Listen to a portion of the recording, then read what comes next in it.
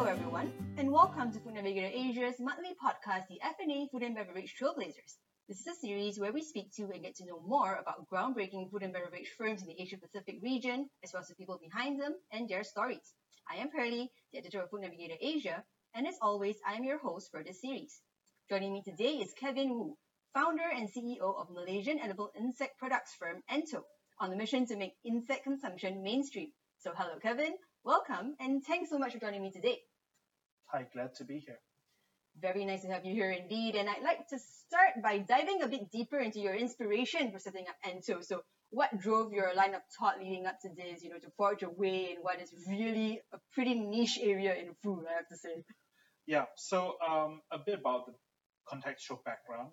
My technical and formal education was in law, and I very briefly practiced as a corporate lawyer prior to starting Ento. I think it was really during a time when I was a corporate lawyer that I felt that wasn't really my true calling. And after I left the profession, I spent about 2 months traveling around the world. And when I was in Mexico City, I came across a taco stand. It was a really beaten up taco stand, and I think it was during lunchtime. There was a long queue of people queuing up for these tacos, and I just jumped queue and just see what the fuss was about. And to my surprise, it was like fresh tacos topped with grasshoppers and crickets. So I didn't hesitate. I queued up, waited 10 minutes, and tried it. And when I bit into my first taco, I was extremely surprised how similar it tasted to shrimps and prawns, something I really love. It was buttery, it was crunchy, it was right amount of salt. I thought it was extremely tasty. Cool. So I do need to ask also, have you had to deal very much with fearful consumers when it comes to this, which is very much like, the ick factor? How have you handled these situations and, or educated such consumers? Yeah, so really good question. And this is one of the most common questions that I get. So, growing up in Malaysia and the UK, consuming insect protein or insects on a whole is not something common or that I'm familiar with. So it's quite a new concept to me. So when I was in Mexico, that was the first time I managed to try it. I thought it tasted like shrimps. So I knew that the challenges of going into this business was the ick factor and also the cultural perceptions. And I think that was definitely the kind of on the business plan, that was the most striking point regarding this business. And I felt that I could actually get past and overcome this ick factor by creating products that are familiar, especially if I powderize insect-based protein to end products like bread or granolas or burger patty, that I believe that with these new products, we're able to actually market it and make it more acceptable to the mass consumers. Yeah, you mentioned powdering, making it into more common products for that consumers are familiar with. So I recall Ento first started off with whole insect snacks. So now you're looking more into this sort of powdering, proteinization sort of path. So how has this been going so far? Has it have you seen much better results? Yeah. In short, we've seen tremendous results the moment we've moved from the whole roasted buck, because that was our minimum viable product when we launched mid of 2019. So imagine a whole roasted crickets, and we season it with like barbecue, salted egg, or kimchi seasonings. Of course, we've moved forward from that.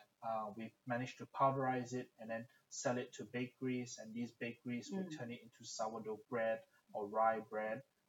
We're also selling to some bakeries that are turning into cakes, such as banana cake, hummingbird cake, also cookies and whatnot. And also right now, we're currently in the process of creating one of the world's first Ento burger patty. So this makes insect-based protein much more palatable and much more familiar for consumers. So we believe that through this proteinization and familiarization of different products, we're able to appeal and attract more consumers to getting on this bandwagon. Do you also feel, that a diet based on insects carries any benefits, whether in terms of health, sustainability, any others, over a plant-based diet, which is really on trend right now, of course? Do you think anyone is better than the other? I would always advocate for a balanced diet of consuming a range of different things. I think too much of one thing can also be detrimental. to one's health. Mm-hmm. So I would advocate that consuming a variety of diet is a sustainable way forward, especially if you think about 10 years ago, a decade ago, we largely relied on meat for our proteins, Mm-hmm. and every dinner or lunch or breakfast that involves a large Mm-hmm. portion of meat. Mm-hmm. But we've seen a reduction of meat consumption, which is great because I think most of the listeners would be familiar with the detrimental effects that Mm. too much meat can have on our health and also the environment. So as the trend is moving towards plant-based diets, I'm really happy to see that we're actively varying our diets, and that helps our health and also our planet. But also incorporating insect-based diets, especially insects are super high in protein. In fact, higher in protein in terms of mass compared to plant-based. Mm. And there's a lot of other studies of insect-based protein being high in fiber, high in iron, high in B12, and contains all the essential amino acids. These are certain components that will not be able to find in plant-based products. So I think insects has a part to play. I'm not saying that everyone will be consuming insects in the future, but Mm-hmm. I think that it would be a very viable option, especially Mm. with familiar and tasty products at the right price point for future consumers. Along those lines, I am, really curious about your thoughts on how you expect this whole insect-based protein, edible insect industry in the Asia Pacific region to eventually sort of end up. Do you not do you think this will become mainstream? I mean, not for everybody, but still, mainstream somehow. And if it does, how long do you think such a shift is going to take? Okay, imagine we have a time machine right here, right? And I want to take you back to 2009. And that's quite an important year because that was the year that Beyond Meat started. Mm. I would say the landscape is pretty much heavy on meat-based diets. Plant-based was limited to an extremely small section in supermarket. In fact, it was not even cool eating plants. And you go to most restaurants, you would see maybe just one plant option, if any. That was the landscape 2009, and that was how Beyond Meat started. They had to face an uphill battle, Yep. basically why plant-based compared to traditional meat-based products, and they had to battle a huge industry that is lobbying for governments Yep. to give subsidies to promote it in schools and whatnot. Mhm. And really they've had an uphill struggle, and this is very relevant because I see Ento as being a Beyond Meat in 2009. Mm. A lot of I would say legacy habits and issues, and also the supply chain and in terms of education. It's an uphill battle why we should consume insect-based protein. If we look at it from a pure science, nutrition, and standpoint, insect-based protein has a many compelling reasons why we should be adopting it into our diets. So I would think that in 10 years' time, Ento would be able to appeal to a much broader audience. Perhaps not as widely as Beyond Meat has done, but at least half as, or if we could achieve even half the impact that an education and Beyond Meat has done, I think that would be a real sense of achievement for the team here at Ento. Let's now shift focus a little bit to a bit of the entrepreneurial part of this podcast. So you mentioned you're a lawyer by training. So I do need to ask, how did you find yourself here as a food entrepreneur? I guess that corporate life wasn't really what I wanted to do and where I saw myself during my career, and that's definitely not where I want to spend the early stages of my career. I think that I could afford to take much higher risks compared to if I was 40, 50 years old. So, at this age, I felt that, especially because I've always been passionate about food and sustainability, and coming across this idea in Mexico and coming across this whole concept and industry of alternative protein and sustainable food source, I think it's just a compelling sense of urgency to offer more sustainable products in the market. That was what kind of drew me to being a food entrepreneur. So along those lines, could you perhaps share some of the personal and professional challenges you face in making, this, what I would say is a pretty big change from law into food entrepreneurship, entering into the industry? To share some of those for us. Yeah, so how does one start a insect-based protein company? Well, it was tough, definitely for sure. Mm-hmm. Anywhere from the moment you incorporate a company, Mm-hmm. stating what's the nature of business. Then Mm-hmm. secondly, finding a suitable premise for your Mm. farm, finding a suitable talent to Yeah. staff the premise to ensure that you're Mm-hmm. able to farm crickets in the most efficient way, the most professional and most in the safest way possible. And then figuring out how to build your marketing and Mm. sales team to market these products, especially in an area and industry that a lot of people are not familiar with, Mm-hmm. or even if they are familiar with, we are facing uphill challenge of Yeah. the ick factor and the cultural Mm-hmm. stigma. Mm-hmm. So it's been an extremely professionally, it's been an extremely challenging uh, business to be in. Um, I always joke that 2 years, in hindsight, if you can sell crickets, you can sell anything. So it makes selling other products or services a lot easier the moment you go through this kind of uphill Mm. hurdle. In terms of Mm-hmm. personally, you do face the highest, you do experience the highest and the lowest lows, like Mm. of the journey of being an entrepreneur and running your own business. Anywhere from the day you get a phone call of an investor committing to Mm. fulfill your entire round, and having that group of people believe in you and believe in your vision, that was extremely high. But the lowest lows of certain products or certain marketing strategy just completely failing or Mm. falling flat, especially when you pin a lot of your growth and hopes on a Mm. particular I guess plan, Mm-hmm. and that falls flat, it can be extremely demotivating. And I think the personal challenge is really to keep going and move forward Yeah. in the face of adversity. Is there anything you wish you had known when starting out in the beginning? You mentioned a time machine, so if you had one of those, anything you might have changed. Wow, many things. There's a huge laundry list of things that I would have done differently.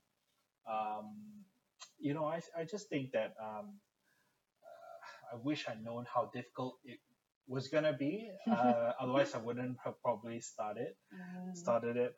But I think the key thing is that I wish I was able to kind of find a co-founder, a Mm. partner who specializes in sales and marketing. Mm. That would be extremely beneficial because I'm more on the technical side Yeah. and the operational side.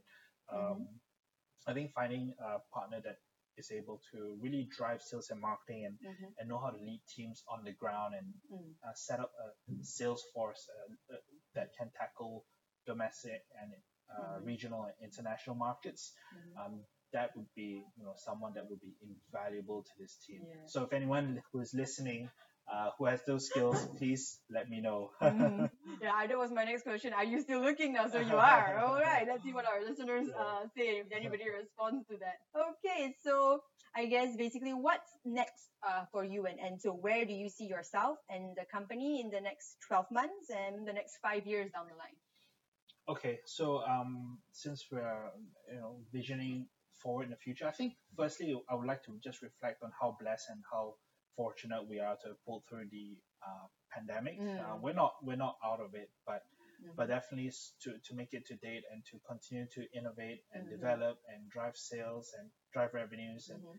close investment rounds and Mm. to bridge the company. I think it's been a tremendous achievement. The team has done extremely well. How we see ourselves in 12 months is really to start to launch our burger patty, not just nationally, but also regionally in Mm. select markets. Because we already have the prototype. This is what we call version one of the Enter Mm. Burger Patty. Some of you may be fortunate enough to try our version one, or unfortunate. That depends on you. But definitely, I mean, I love this saying from the CEO of Beyond Meat that their mission at Mm. Beyond Meat is really to continuously innovate their products, Mm-hmm. and the kind of main purpose and goal of the R&D team is to make their current products obsolete. Mm. So create a new line of products that Mm-hmm. makes your previous line completely obsolete Mm. and non-relevant. So for them, it's creating a burger patty that tastes better than a burger patty, a meat burger patty.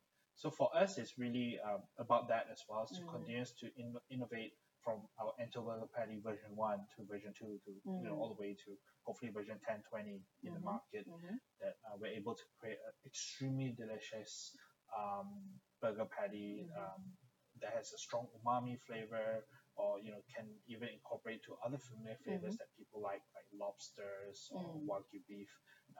That's our goal. In 5 years' time, I do hope that we are recognized as a kind of up and coming global player within the next 5 years. Do you have any advice for those out there who might be wanting to go down the entrepreneurship path, make a big switch like you did from law into food tech? I think especially if you are young with very few commitments and you can afford to take the risks, I highly recommend you should start a company in not just food, but anything you're interested in. There's so many so-called early stage accelerator or early stage investors out there that would be willing to back young talent doing something that they're passionate about. I think that there is definitely the opportunities out there, more so than previously. So I would advise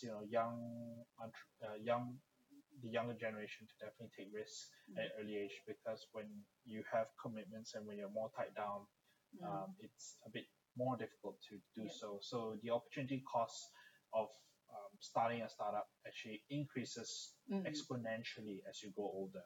So like I mentioned, personally, I would not be doing this if I had commitments like a family to feed and house.